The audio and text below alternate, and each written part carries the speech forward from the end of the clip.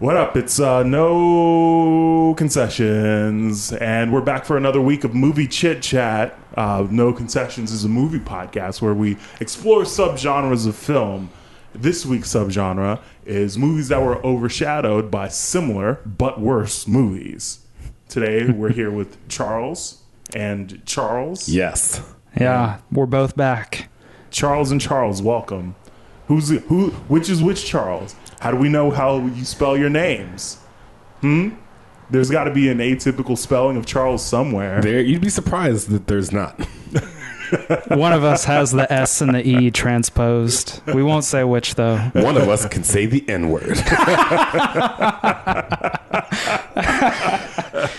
We're the Miles Morales and Peter Parker of this podcast. Holy shit. What an opening. Thank you both for joining us this week. Today we're reviewing 1994's The Shadow, starring Alec Baldwin. And, of course, we've got the title segment at the end, No Concessions, where we make a case for one of our favorite movies, or least favorite. I'm sure we're doing favorites again this week.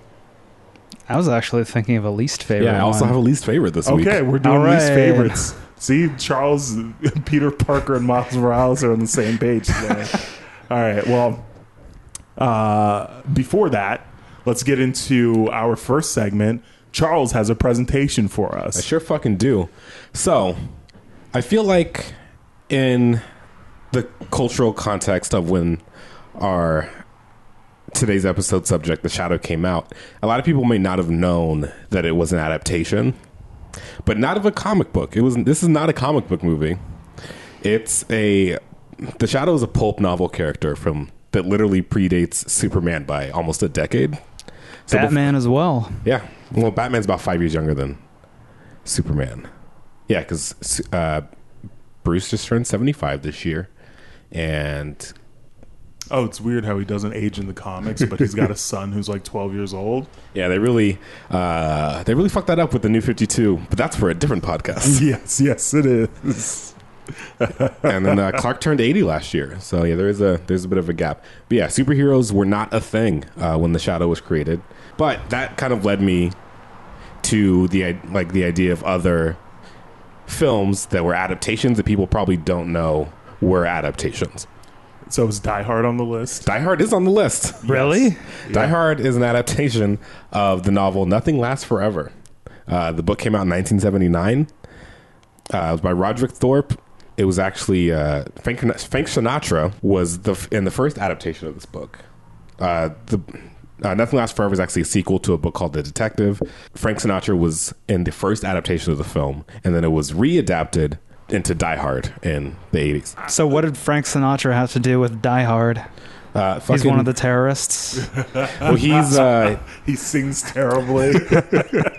he's John McClane. My question is, how was that original adaptation, and what the fuck is that book like? So I really just found a few listicles and was wrote them down. I'm gonna have to do some research into this one in particular because it's very interesting to me that Frank Sinatra was both in the original and the first adaptation of this book series, and also contractually had to be offered the role when the film was being made again. That's so crazy. There's a weird thing in his contract where well, Frank's still alive, and we're making a movie based on the sequel to the book that he was in the adaptation for, so we have to legally offer him the same role. And production ended up pushing it back another 10 years, and Sinatra wasn't able to take it. Yeah, because chose he's not dead. Yeah, he's fucking gone. Maybe it would have been better if he had done it, though, because then we wouldn't have Die Hard, 6 That now? wouldn't How be- many have there been? I think we're 5 deep. But Die I Hards. will argue that then we wouldn't have Die Hard with a Vengeance, which is arguably one of the best movies ever made. Arguably. Apparently, the FBI or some government agency reached out to the film crew to say, hey, what's going on here? Because this heist that you have planned in the movie is a little too sophisticated. Really? Hell yeah. That makes me so stoked because that's probably one of the best heists ever done. I was just like, yo, that's very complex, and this fucking 12-year-old managed to unravel it while he was stealing fucking potato chips and candy bars. Well, it's been a long time since I've seen it. What is it? They call in a bomb threat to a school, and then while police are over there, they steal gold from a bank? Yeah, so Where? what happens is they set off a bomb in like Midtown Manhattan or some shit, and then they call the police and say, yo, we've got a bomb in a school somewhere, and if you evacuate any of the schools, we're gonna fucking blow it up. So chill. And then at the same time, they have planted several bombs around the city, and John McClane and Zeus, Samuel L. Jackson's character, Hey, Zeus. hey Zeus, hey Zeus. No, he's saying hey Zeus. Yeah, it was. I fucking love that movie. But yeah, John McClane and Zeus go around disarming different bombs around the city. But one of them was planted in a subway station right next to the Federal Reserve, and so they blew up that bomb in the subway station with the Federal Reserve, and they came dressed as cops and pretending to be cops and cleared out all the gold while people were like scrambling from the bomb. It was fucking sick. They earned it. Yeah, absolutely. I would have just let them keep the gold. Fuck It's it. insured. Yeah. Who cares? Exactly. All right. Next one up I wrote down is Weird Science. Weird Science is an adaptation of a comic book from the 50s. It was A very horny book. It was a anthology, sci-fi anthology comics were big in the 30s and 40s and 50s.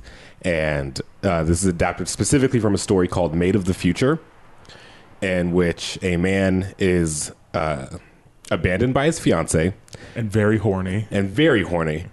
And some time travelers are like, yo, you shouldn't be so lonely and horny. And they take him to the future, and he gets a like android wife that's like perfectly tailored to be a wife. And so obviously John Hughes like changed a bunch of the shit, like taking out the time travel and the fiancés and making the protagonist two horny teens.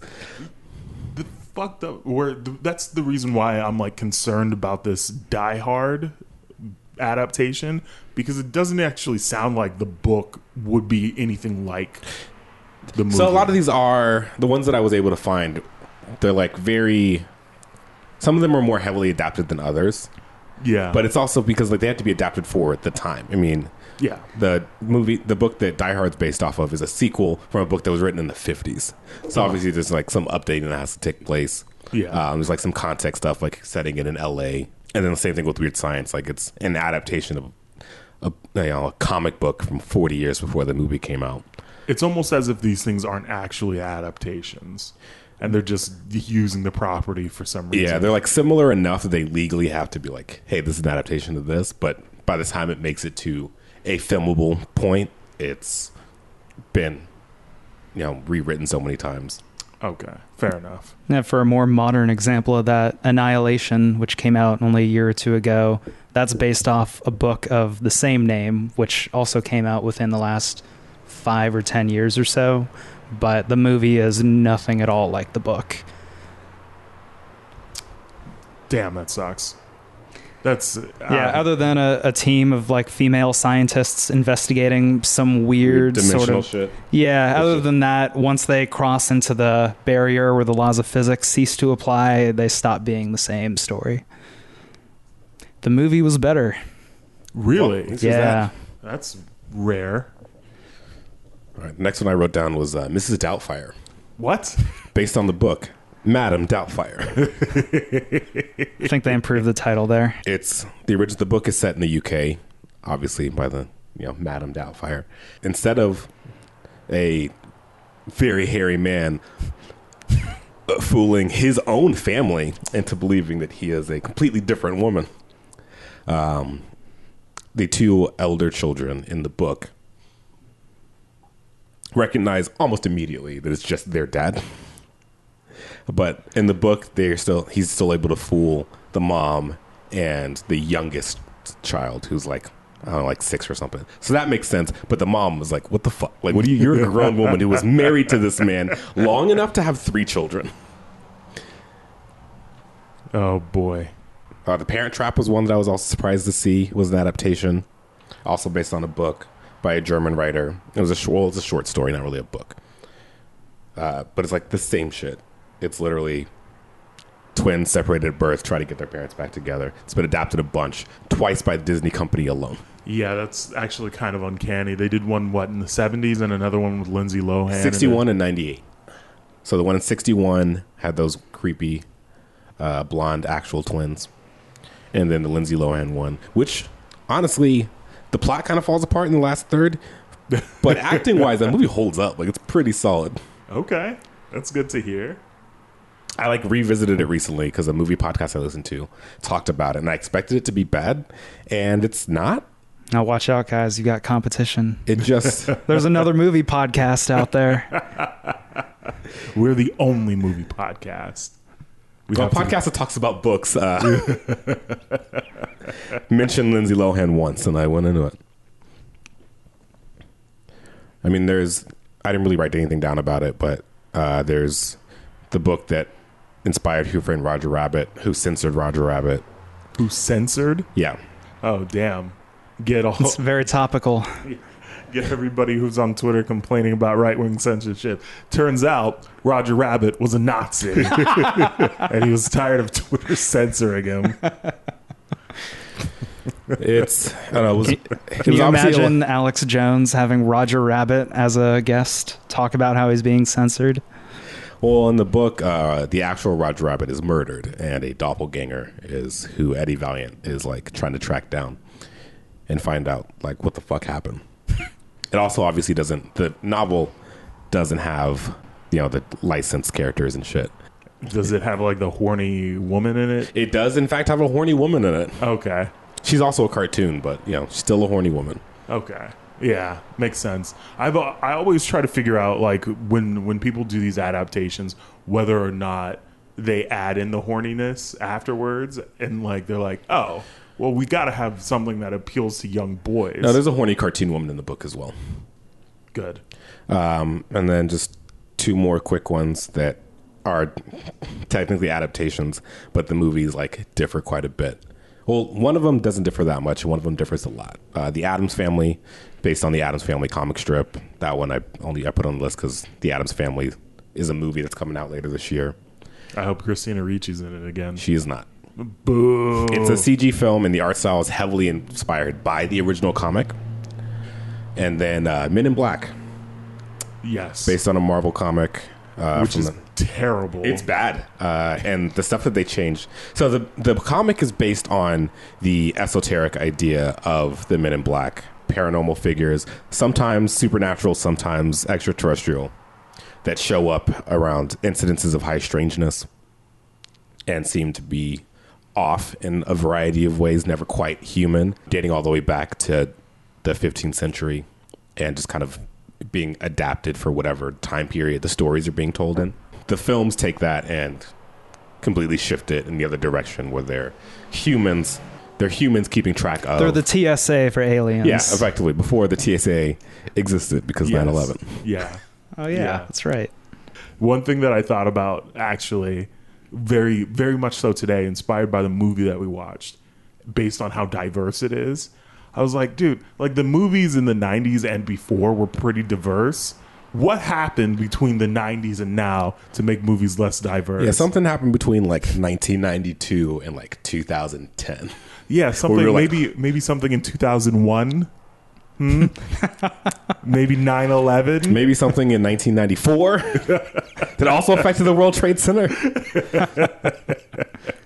No, but I literally think it was 9/11. Yeah. Where it switched hard. Because when you look at movies from the 90s, with the exception of a handful, I mean, I guess more things were coming out, but it was largely pretty diverse when you were looking at stuff. This movie, I'm surprised that Genghis Khan wasn't played by just some white dude. Yeah, how many of the actors who are Chinese characters are actually played by Chinese actors? It's pretty I think good all amount. the bad guys were Asian, too. Yeah, dude. And Tim Curry. And Tim Curry. Tim Curry's a white whole dude. other type of guy.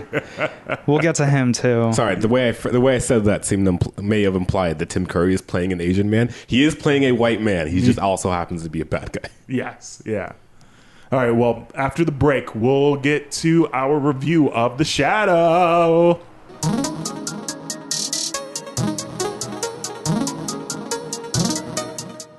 Hey, it's Denzel, and I'm here to remind you that in the show notes, as well as on the website, you can find a link to the Suggest a Review form, where you can suggest a review that we should do for the show.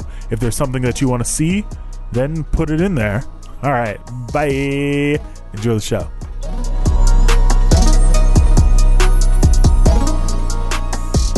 And we're back talking about 1994's The Shadow, which was released on July 1st, 1994, directed by Russell Mulcahy.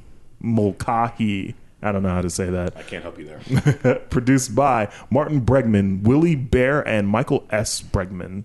Oh, brothers. Screenplay by David Kopp, based on The Shadow by Walter B. Gibson, starring Alec Baldwin, John Lone, Penelope Ann Miller, Peter Boyle, Ian McClellan, Jonathan Winters, and Tim Curry. Music by Jerry Goldsmith. Cinematography by Stephen H. Burham. Edited by Peter Honus and Beth Jankum Besterveld. It's Jokum, but whatever. It had a budget of $40 million and box office of $48 million and a runtime of 108 minutes. This week's subgenre is movies that were overshadowed by similar yet worse movies. Overshadowed. Pun intended. Did everybody catch that? Do please forgive the noise in the background for this episode. Hopefully it acts as some sort of ASMR for you as you listen to this. The problem is it's fucking hot. It's hot as shit. And I can't keep the doors closed in my apartment because it's so fucking hot. We're suffering as is with the door open. Yes, I'm over here fucking melting, bro. I'm melting. I might actually lose weight at this rate. All right, well, anyway. People in San Diego are so weak. I just want everybody to know it's only 76 degrees right now, and we're all dying. Well, hold on. I was in Riverside today, and it was 96. We don't know how hot it is in this apartment. It might be 76 outside, but it's probably like 80-something Honestly, in here. we could probably, if there was space, we could record this on your patio and probably be slightly more comfortable. Just At the expense of the noise. Yeah. At this rate, like, you'll hear the noise sometimes you won't, because it's mostly coming in through my mic. So I say this movie was overshadowed, pun intended, because one, this was after we had 2 Tim Burton Batman movies. And The Shadow does kind of feel like those movies, but like if they were good. And at me. And but also 94 was fucking dense with movies. 94 was Ace Ventura, The Mask, The Lion King, Clerks, The Crow, Dumb and Dumber, Forrest fucking Gump, Leon the Professional, Pulp Fiction, Shawshank Redemption, Speed. Like, there were a bunch of fucking movies that came out in 94 that were all very well received. Dude, Speed is fucking sick. Speed is dope. Speed fucking holds up. Ooh, baby. And I feel like that was all to the detriment of, like, The Shadow just got buried in that, and we'd already seen Batman twice. Just real quick, I forgot to mention that this was one of the suggestions from the website, or from the little list that we've been curating on suggested movie reviews that we should do. And this one comes from Willard TK. Thank you for the suggestion, and we'll get back into the review now. I feel like this movie got buried in just how many movies came out during this year. And, like, the fact that it only made $8 million over its budget is wild, because this movie is very good. I'm surprised that it actually exceeded its budget. It's compared crazy. to all the other movies that you just listed.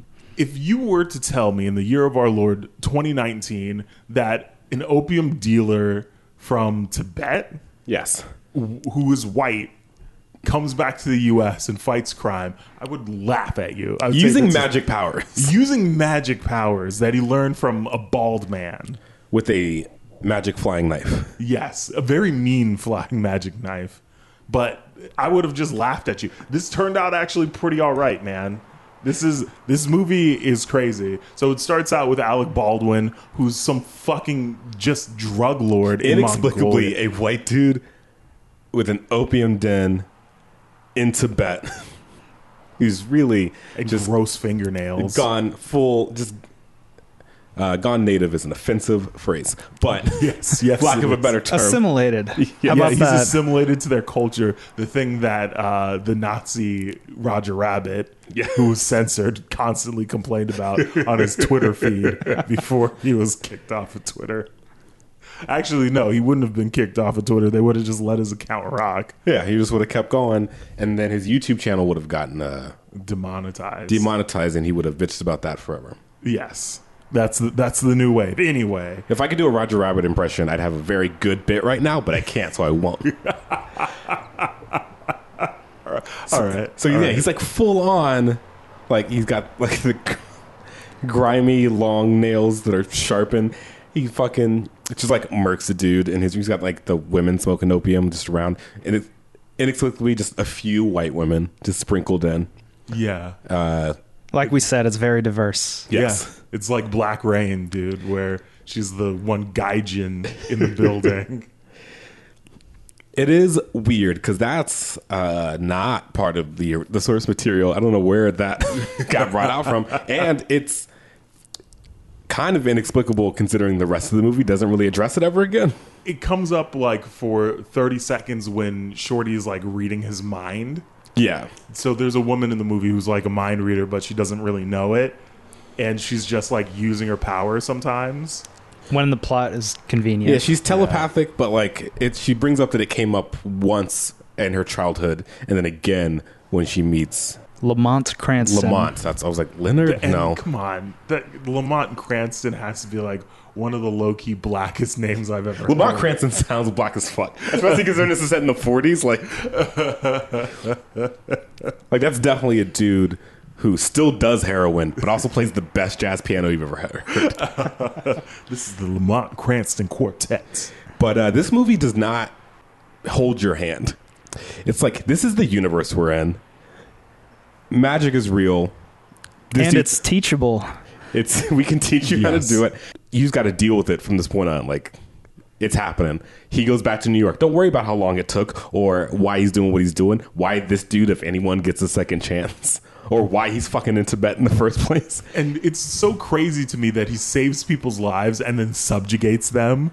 It's like, your life belongs to me now. That's how it works. Yeah, like it's like he's still using that drug dealer shit, but like for good and really effectively. Yeah. He's got like cops under his purview and shit. He's got doctors. He's got a whole fucking network, including a weird system of pipes that all goes to one dude who works the phone. Excuse me, a series of tubes. This movie was very far ahead of its Predates time. the internet by after the internet was invented, but it's set in the 40s. Oh, God. Pneumatic tubes. Crazy. Crazy. Oh, man, we're the last generation or so to remember when post offices and banks still use pneumatic tubes. Yeah. Yeah. Uh, RIP those days. Yep. And Costco. And Costco. Or no, it was Price Club back when it had those. Damn. Yeah, if you go to a bank with a drive-through ATM, you can still see the infrastructure for those pneumatic tubes. They're just not functional anymore.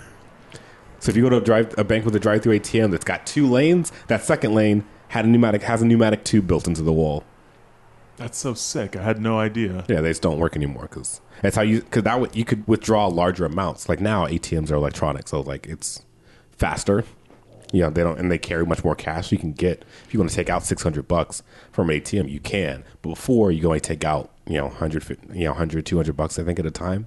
And otherwise, you had to go through a teller. But because it was like an intercom system and a pneumatic tube, and they would just send a little capsule full of cash directly to your car. Hell yeah. That's how you do it. Anyway, you're just in it. One moment he's fighting a magic knife, and the next moment he's holding a mob boss over the Brooklyn Bridge. Yes. It's very quick. And he saves a guy that they put cement shoes on, and they were going to drop him into whatever river is down there or whatever. What The Hudson River? Hudson River. Gowanus Canal, maybe. I don't know what. Yes, the Hudson River. And he takes out 2 pistols and he shoots off the cement shoe. It's Real fucking- reckless. Yeah, dude. You don't want to shoot cement, And this is especially with 1940s bullets. exactly. This is the first time that you get a sense that he actually subjugates people, because he in the car ride back is like, your life is mine. And the dude in the car is just like, I gotta ask my wife about this. And he's like, no! You don't tell anybody about this shit. Here, take this giant gaudy ring. You have to wear this at all the fact times. that everyone, he's like, your life is mine. You work for me now. Don't tell anybody about this shit. They drop this scientist back off at his house, and his cabbie, played by Peter Boyle, he's like, hey, here's this ring. Here's some instructions. Fucking mind your business and always be ready. He The saved sun me is too. shining. But the ice is slippery. Burr, burr, burr. Look at Code my phrases ring. all the agents use to ID themselves to each other. Because the ring wasn't enough, I guess. Yes, the ring that you can only get from a specific person is not enough to identify. And how you. many of these rings does he have? Are the rings like magically manifested? There's so many people in his network. I would say so. They Yeah. just pop up. Because they also like just will activate, and it's the 40s, so Wi-Fi is not a thing. Yeah. So the Shadow has this ability. Basically, it's a Jedi mind trick where he can talk people into doing whatever he wants whenever. Yeah, he's the power of suggestion. Yes. Like it's like telepathic suggestion. It's pretty effective. I do like that every time he uses it, his like face is in shadow, Yeah, that That's a was cool really effect. and they only do it I think 2 or 3 times before they subvert it, and it's done really well. Yeah, it was a really cool effect because he goes after he saves the dude's life. He goes to meet with his uncle at Who's this, also the police chief. yes, and this is how it always works in the pulp novels, right? Like you are either related to by marriage or related to by blood. The police chief Yeah. somehow see the spirit. It was his father-in-law or soon-to-be father-in-law. Yeah, most pulp and noir stories always have some close, if not direct, relation to someone who's high up in the police force. It just makes it easier for you to be like, okay, we can be okay with this vigilantism because he knows the police. Yeah, he was one of them. And he leans back into the shadow for the first time. He uses it on his uncle. And I'm like, what the fuck is going on here? Like, this is very corny. But then he starts using the power, and I'm like, and there's a little glow in his eyes, Yeah. too. And I'm like, oh, this is actually really cool. It's very interesting the way it's like framed. And then literally, like 10 minutes later, he's talking to Margot, who he meets just after the same scene. The scene where he used it on his uncle. And they go out and they have like a little date, and he white mans it up and speaks speaks Mandarin to a Chinese restaurant worker. If you're ever on a date with somebody who does that shit, he like speaks the language of the restaurant you're at, he or she definitely picked that restaurant to do that same exact shit. And it's a flex. if they're cool, fuck them. If they're not cool, fuck them. Context is important here, Yep. people. Yeah, so when we're going to jump around a little bit, because this movie, just jumping ahead, you're going to want to watch this movie. It's worth watching, for Yeah, sure. absolutely. But she gets brainwashed by a resurrected Genghis Khan. Well, I thought it was one of his descendants. So that is one thing I was kind of not sure about. I couldn't tell if it was supposed to be, because the name on the sarcophagus is Genghis Khan. Genghis Khan. Academics who definitely listen to our show. Genghis Khan. His birth name is on the It's sarcophagus. like Toblerone or some shit like that. It starts with a T. It's a whole thing. But then, yeah, the guy who comes out and comes after the Shadow does introduce himself as one of his descendants. So you're right.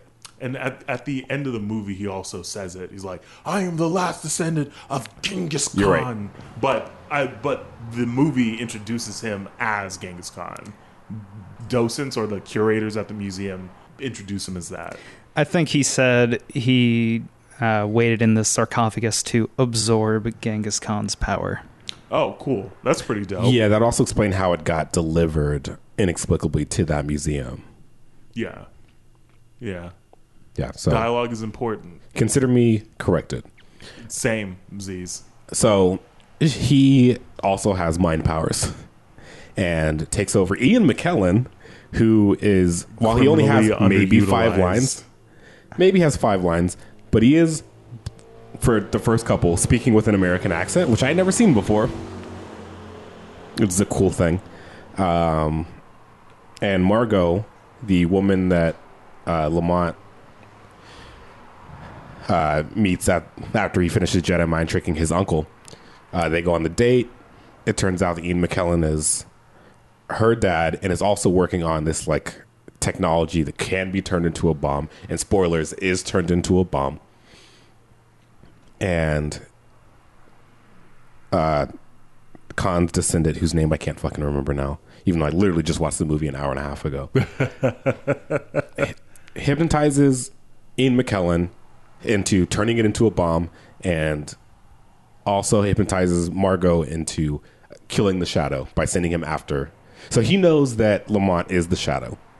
He meets him. He Yeah. just shows up in the In his, Shadow's like, lair. lair. Says, "Join me," and then the Shadow refuses. He's like, nah. You're the only one who's fit to rule by my side, playboy. You also have Jedi mind power.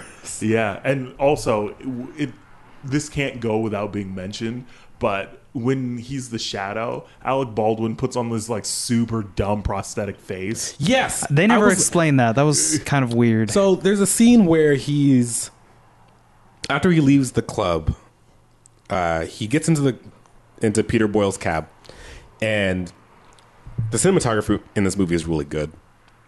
And you see him, like, lights are passing by, and like you see him and then you don't, you see him and you don't. So he's in a tuxedo, and then it goes black for a second, and like in the mirror, and then light hits him again, and he's like changed, and he has like he's got the Shadow suit on, and then the red scarf he wears over his face, but he has a prosthetic nose on.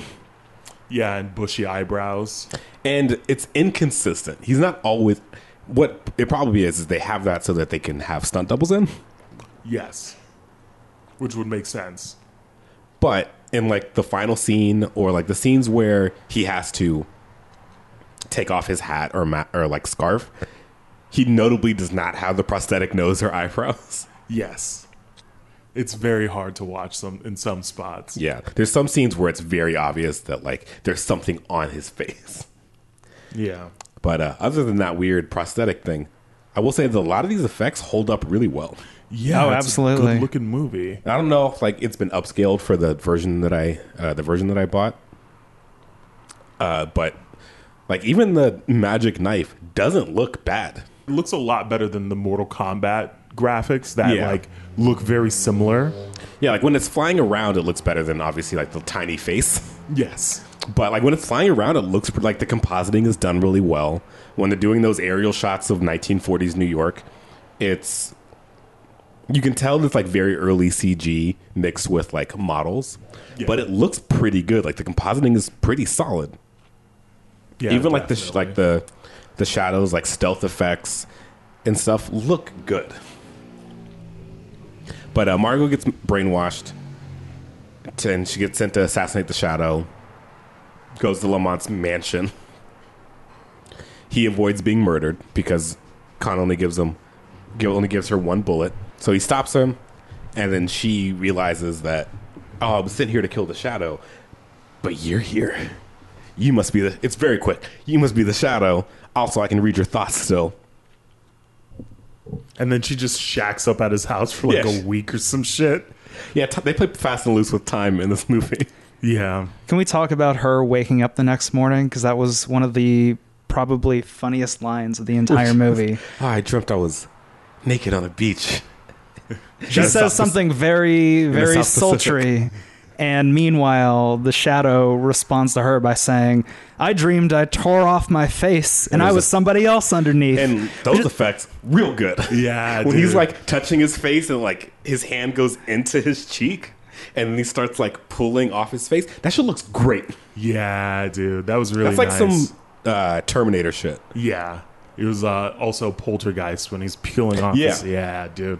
Very gnarly. I was just like, what's going to happen? And then under his face, he's like Toblerone or Tubeless or whatever this dude's name Genghis is. Khan. We're just going to call him Genghis Yes, Khan. Genghis Khan. He's Khan Jr. Khan Jr.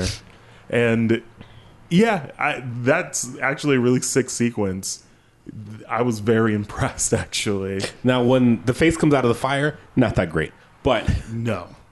But I did like that portion where it looked like it was like a flamethrower that was shooting vertically. Yeah. That Up until the face shows up, scene's pretty good. Yeah, absolutely. And then it's like weird CG superimposed face on the fire, and then great prosthetic use when he's putting his hand into his own face. yeah. And then he's just like, you need to go because I'm the shadow and it's dangerous to be around me. And she's like, nah. And they fucking, so he's like, all right, fine. If you're going to be around, I need you to help me out. Find out what's going on with this empty lot that I saw earlier in the movie. He's going around, and Tim Curry's like a piece of shit. We know he's a piece of shit because he hits on Margot early in the film, and she's like, not into with it. the grossest elevator eyes I've ever seen in a movie. That's Is that when they look down and then up? Multiple times. Yeah. Oh, He hell yeah. did when not he's like stop just doing it. cornering her in the hallway like 3 times. Yeah. Here, you haven't seen my beryllium sphere.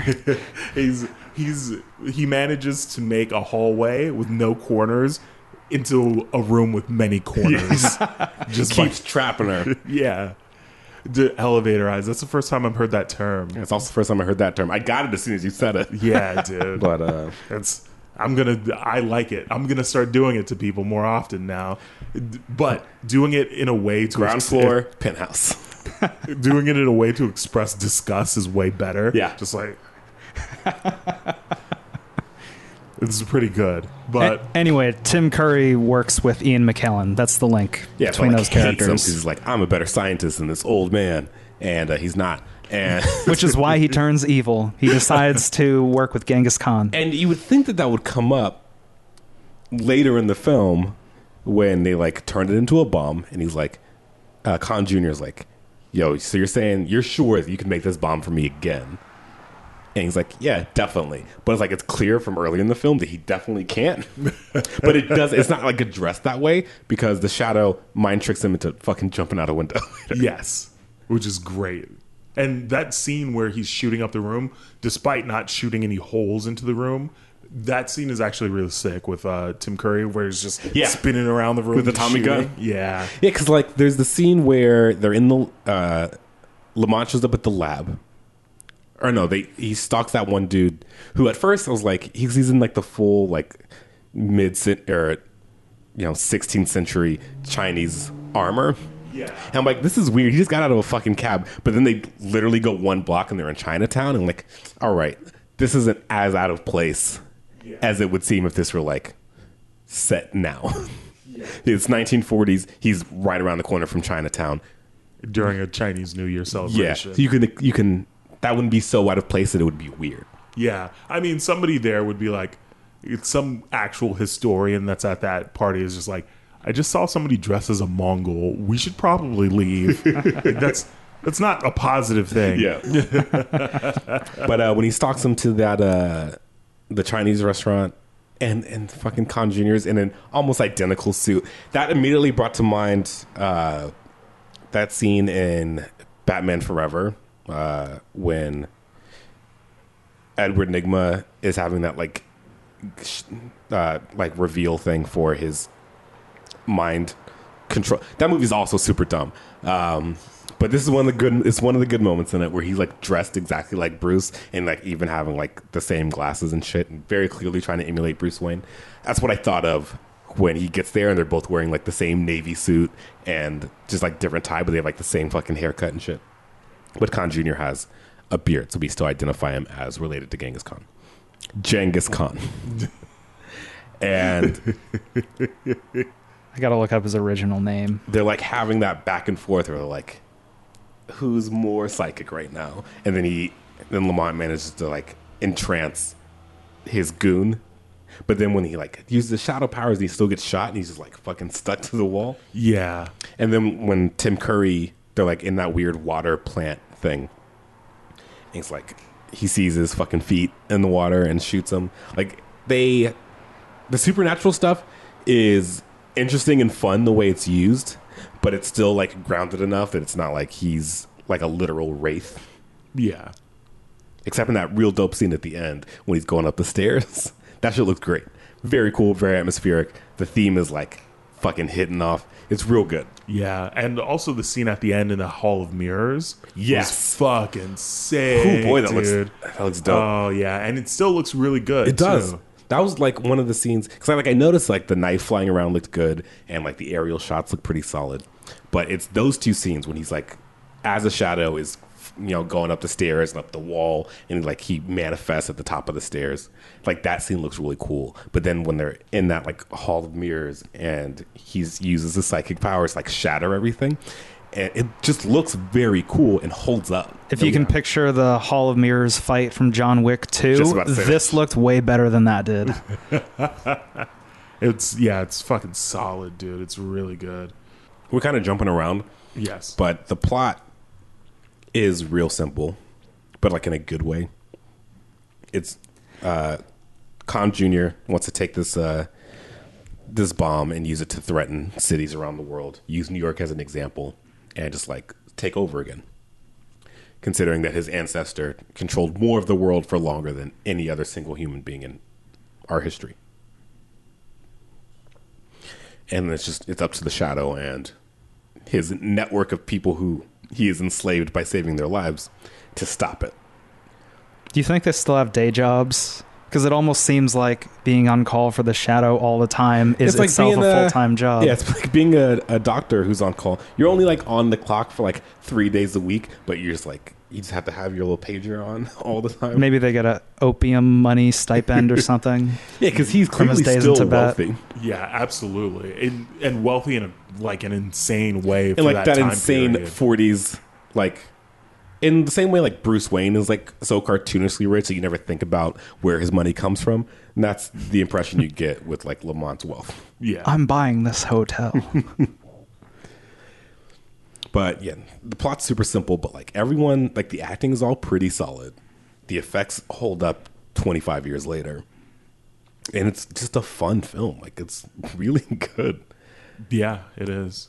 I'd seen it probably twice before, once like randomly on TV as a kid. And then maybe like 5 or 6 years ago, I watched it. I was like, it was on like Showtime or something. I caught it. And watching it again today, I was like, this is good. This is a solid film. There is one little just like nugget of just great subtle comedy when With the wires. when the sarcophagus opens up and there's that guard there. Yeah, and he's just This trying to movie is close all very this thing. funny. So it opens. This movie is very funny. But sarcophagus opens and Khan Jr. is just like standing there, and the guard is like, he has his gun. And he's like, we're closed. And it's so he like doesn't know what to do. It's like, we're closed. I lost it. It was like, this is so funny and subtle. Yeah, But there's a lot of like solid humor in this movie. It never feels like slapsticky or like cartoonish in any way. It's just a well crafted film. Yeah, there's a part when Margot is first talking to her dad, Ian McKellen, and he's saying, about how he confuses the colors red and green. And then at the very end, Ian McKellen's trying to defuse the bomb with only a few seconds to go. Yes. And he's running out of time. So he holds the wire cutters and he says, well, it's usually green. And then Margot tries to stop him. No, wait, you're going to cut red. But then he cuts it, and obviously the bomb gets defused. That had me laugh so loud. Yeah, it pays off. yeah, Because that's at the very beginning. It's like in the first 15 minutes of the film that bit is there. And it's also, realistic play on male pattern color blindness. Red and green are close enough that they just appear gray if you're colorblind. Or they're indistinguishable. Very solid. yeah. Sorry I made that joke less funny by explaining it. Way to go. So you brought in some history about it. Yeah, so the Shadow. So if you're not familiar with pulp novels and early pulp and noir stories, they were usually like short stories that would be in like magazines, and like if you've ever seen those like weird covers of like just ripped, chiseled white dudes beating up like crabs or bears or some shit on old magazine covers from like the 30s, it's that kind of shit where it would just be these like fun adventure stories. And like so, like Doc Savage is one of those. If you're into DC, about 10 years ago, they tried to kind of resurge. I'm sorry, just real quick. Did you hear about Dwayne The Rock Johnson playing Doc Savage? Yeah, that's been going back and forth for like 5 years. Has it? Oh, Yeah. good. I hope it never gets made. It was like rumored a while ago and then was like kind of confirmed in 2016. But that was also like after it had been confirmed, like quote unquote confirmed that he was going to be playing Black Adam. And it was like, none of these are going to happen. And they haven't. So I think Jumanji was a direct response to him not being Doc Savage. Because he's very much just that character. Yes. Doc Savage is this inexplicably bronze, ripped adventurer who will just like be in the jungle or in some old ruins.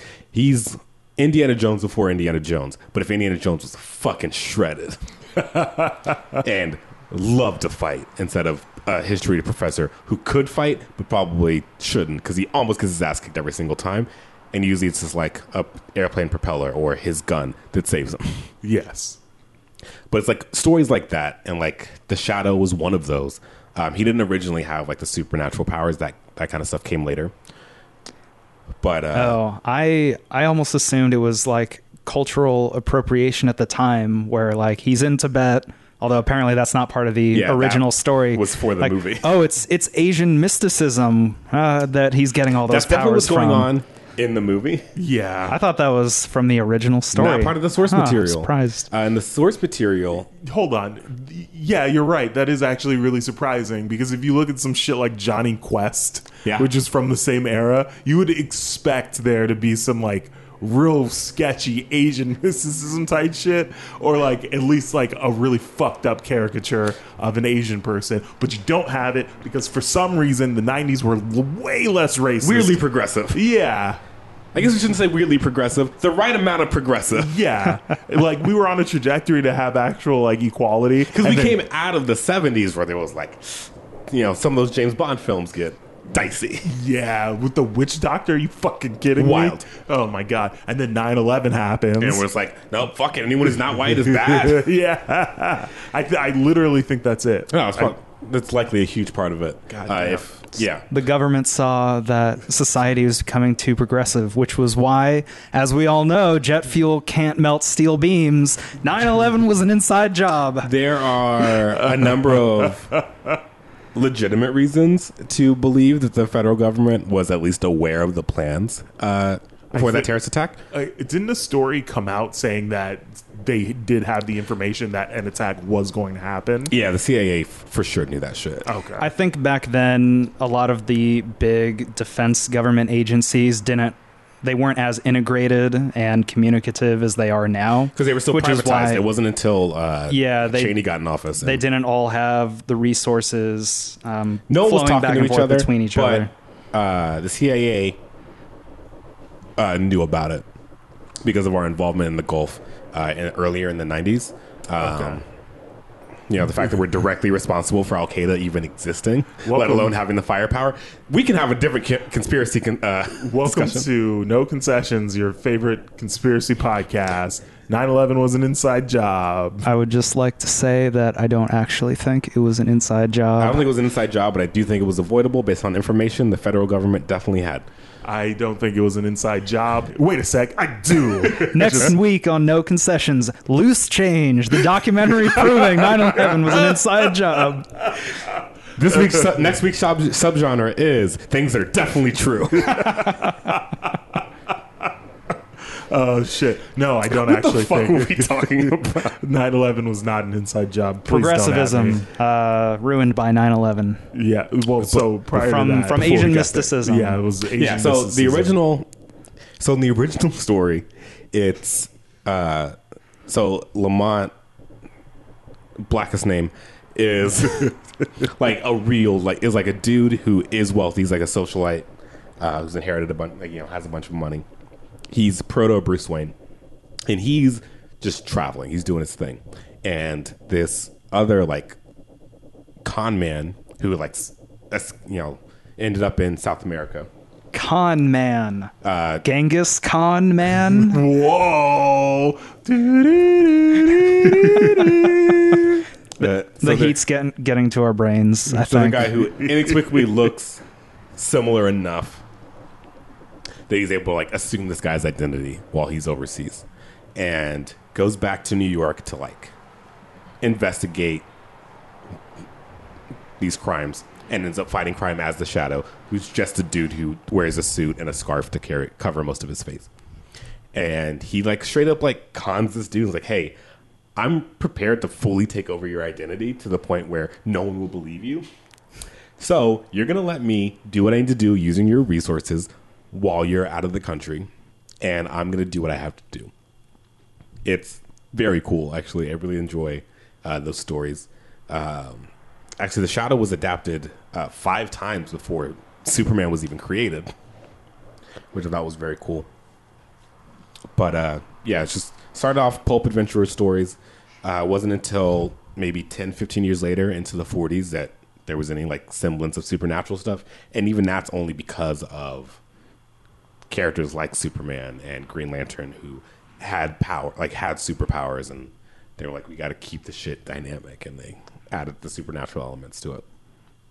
But even before then, like the stories are pretty solid. I've read some of the early comic strips, and they hold up. Like they're cool, like noir, like pulp noir adventure stories that use the medium really well. I haven't listened to any of the radio plays, but I've heard they're also very good.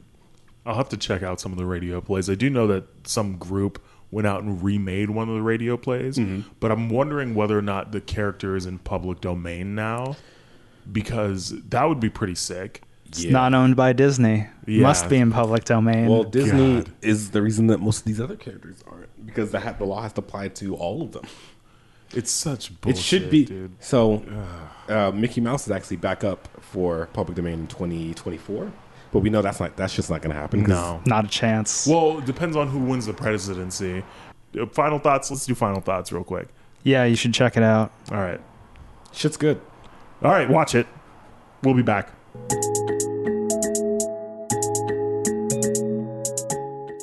You thought you were going to escape without being told about the Patreon? No way. Patreon.com/no-concessions. We got hell bonus content, a newsletter, a Doctor Who recap show, commentary tracks, bonus reviews, all kinds of stuff. You'll love it. Sign up at patreon.com/no-concessions. Patreon.com/no-concessions. And we're back with our titular segment, No Concessions. For the first time ever, we're doing the negativity version of No Concessions, where we talk about movies that we fucking hate, and we're not going to take no for an answer on it. Let's start with you, the pretender. My negative no concessions, and I don't know how much hate I'm going to get for this, but I don't care because I will not concede, is Big Lebowski. Really? I have never heard anybody ever say that they don't like that movie, and I've tried so many times. I can't count how many times I've fired it up because I see it on Netflix, or just torrented a copy of it, or I stumble across it because I've got a Saturday free. It is back on Netflix, I believe. Yes, this will be the day that I watch through Big Lebowski all the way through and find something redeeming about it, and I never can. I saw it once the entire way through, and a couple good scenes here and there, like with John Goodman beating up the car with the golf club, or saying, "Am I the only one who knows the rules here?" when he's pulling out his gun at the bowling alley. Very funny, objectively funny. But a couple isolated good scenes for me can't redeem the rest of the movie, because for me, it just feels like they're meandering around and It's not... a very directionless film. Yes, and I know that that's intentional too. I've seen a bunch of other Coen Brothers movies. Yeah. They all kind of have a very slow pace, especially considering the type of character the dude is, Jeff Bridges. And I like him as a character. I like John Goodman. I like all the interactions between the protagonists. John Goodman is like straight up the highest point of, like, his scenes are the best scenes in that movie. And now, like, when you said that, I was like, oh, the Big Lebowski's good. And then as you kept talking, I was thinking about the scenes in The Big Lebowski. And you're right, that movie's not good. Yes. I've converted one person. Okay. There's so much going on in that movie, and fucking none of it matters. But like, not in like in the way that like a lot of the Coen Brothers movies, like stuff is happening, and it's like very slice of life with like a very specific issue that the plot is circling around. It's just, even like the title of the film, like how we get to that, it's like, this isn't even, it's not good. Like the whole, oh yeah, they mixed up, they have the same last name, and so we fucked up the wrong dude. The dude you're trying to extort has a fucking mansion, and you're gonna fuck up some dude's apartment.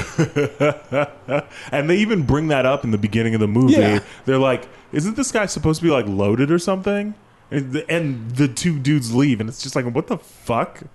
I've seen approximately half of that movie. Most of that movie I've seen has been subtitled and muted at a bar because for some reason I go to this brewery, and every now and again they'll put it on and just let it play through, and it's I mean, like, people love the movie, so There's a Lebowski Fest People every like year in LA. Scenes That's from that disgusting. movie. I feel like people like the set design of that movie, but it's so weird and not in an interesting way. Like, there's that weird trippy like dream sequence where Jeff Bridges is fucking dancing in a jumpsuit with the sleeves cut off, and Like, I don't Throws mind the bowling abstract ball. sequences like that. I mean, Juliette I Lewis. just saw Too Old to Die Young. It's a TV show of nothing but, as Denzel says, masturbatory long takes. Pretty Okay. cool show. It's not really good. It's not the kind of thing you can recommend to people, but I enjoy it's watching engaging it. in a way that's But Big Lebowski, you see those Mixes weirdo sequences, and it's Yeah. like, well, to what end are you showing this? And what Even- way does that inform the story? yeah, even some of like the scenes that are very funny sometimes go on too long, and you're like, you've lost it. You've lost You the sold bit. past the sale. Like, even like, you know, like the scene at the end where like they're releasing Donnie's ashes, and it like, you know, they blow into the dude's face. You're like, that's a funny situation. But like some of the shots linger too long, and like that scene's not just like over after that. And like the stuff with what's his fucking name? The nihilist. The Jesus. Oh, I don't the remember that Jesus at is all. literally. Oh, what it's yeah, called. that's I'm trying right. to remember the actor's name. He's in the Transformers movies. It's what- Oh, yeah, John Turturro. yeah, That's John right. Turturro. Who, man, that man's career is wildly varied. You gotta have a whole conversation just about that shit.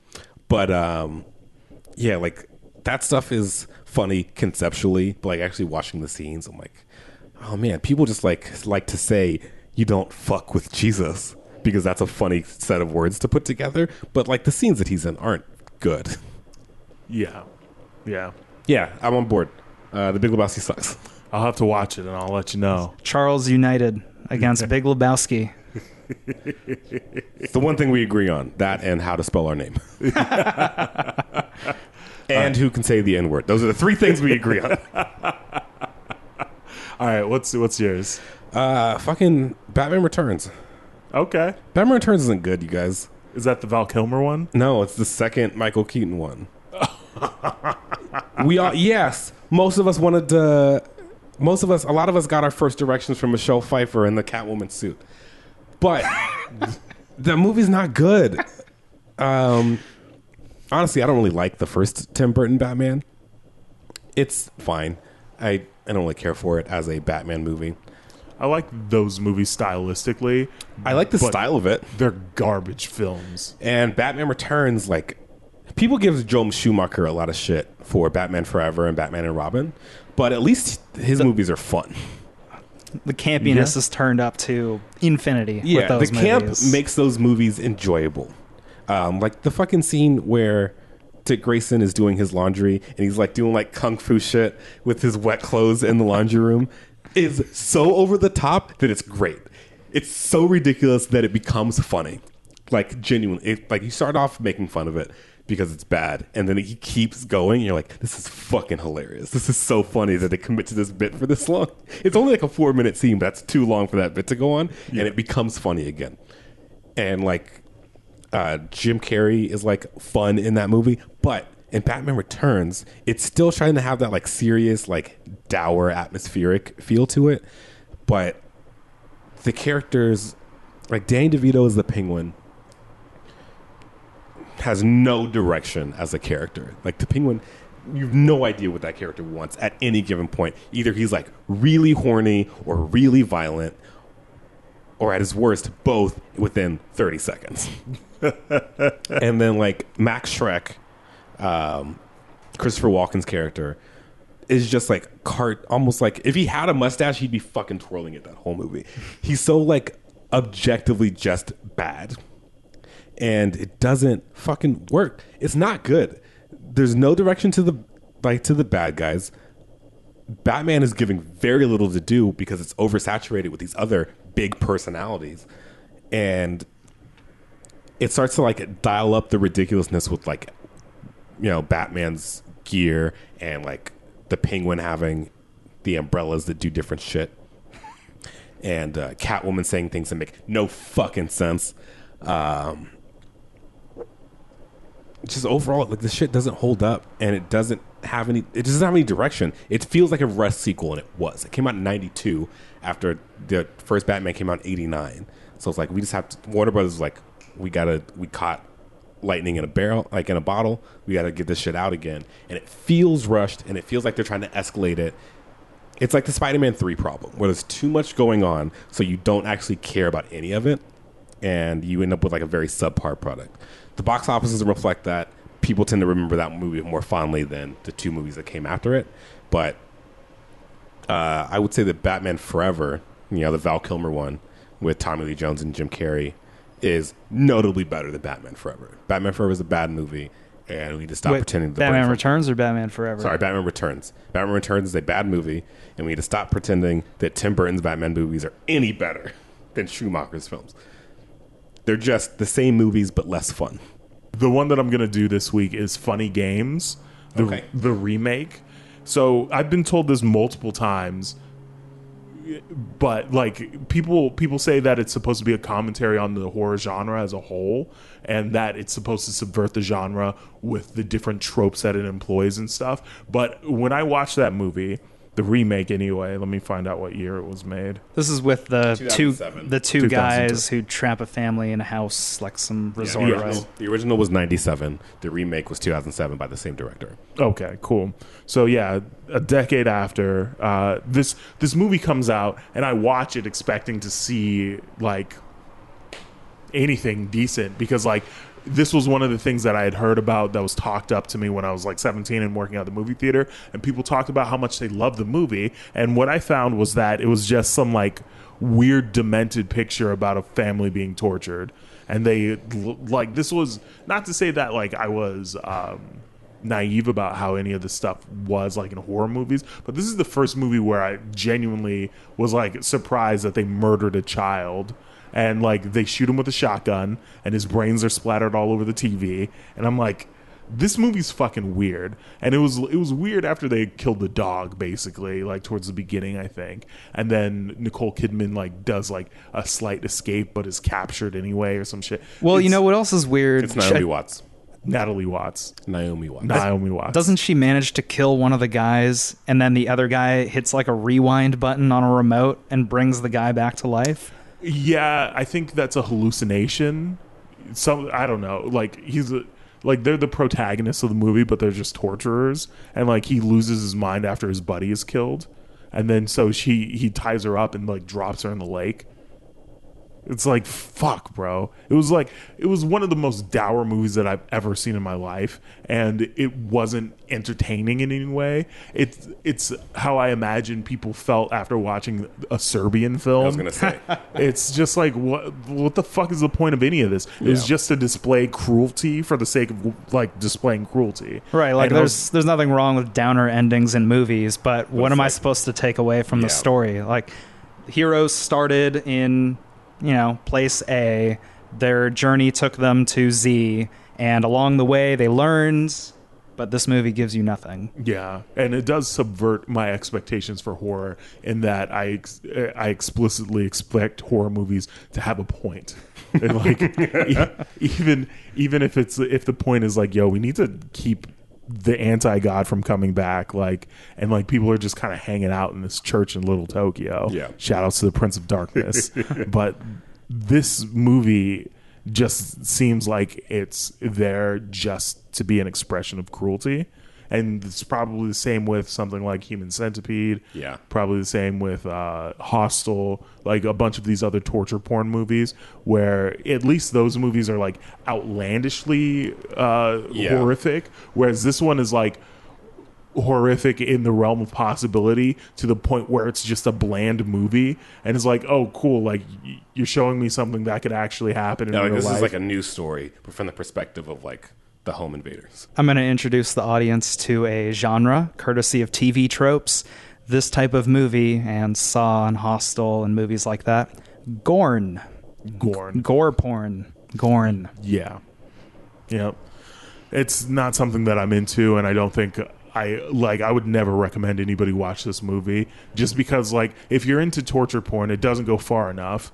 But if you're into like more subtle, I guess if you watched a ton of horror movies, like, this would have meaning to you, and maybe they make a bunch of like subtle references to shit. But like this movie, it's just bad. Like, it's not even bad in the same way that a movie like Pulse is bad. Pulse was bad, like, and kind of charming because it was like really shitty. But this movie is just like, there's nothing going on and it's hard to watch. But anyway, Funny Games from 2007, not a good movie. Poorly named. Yeah. Yep.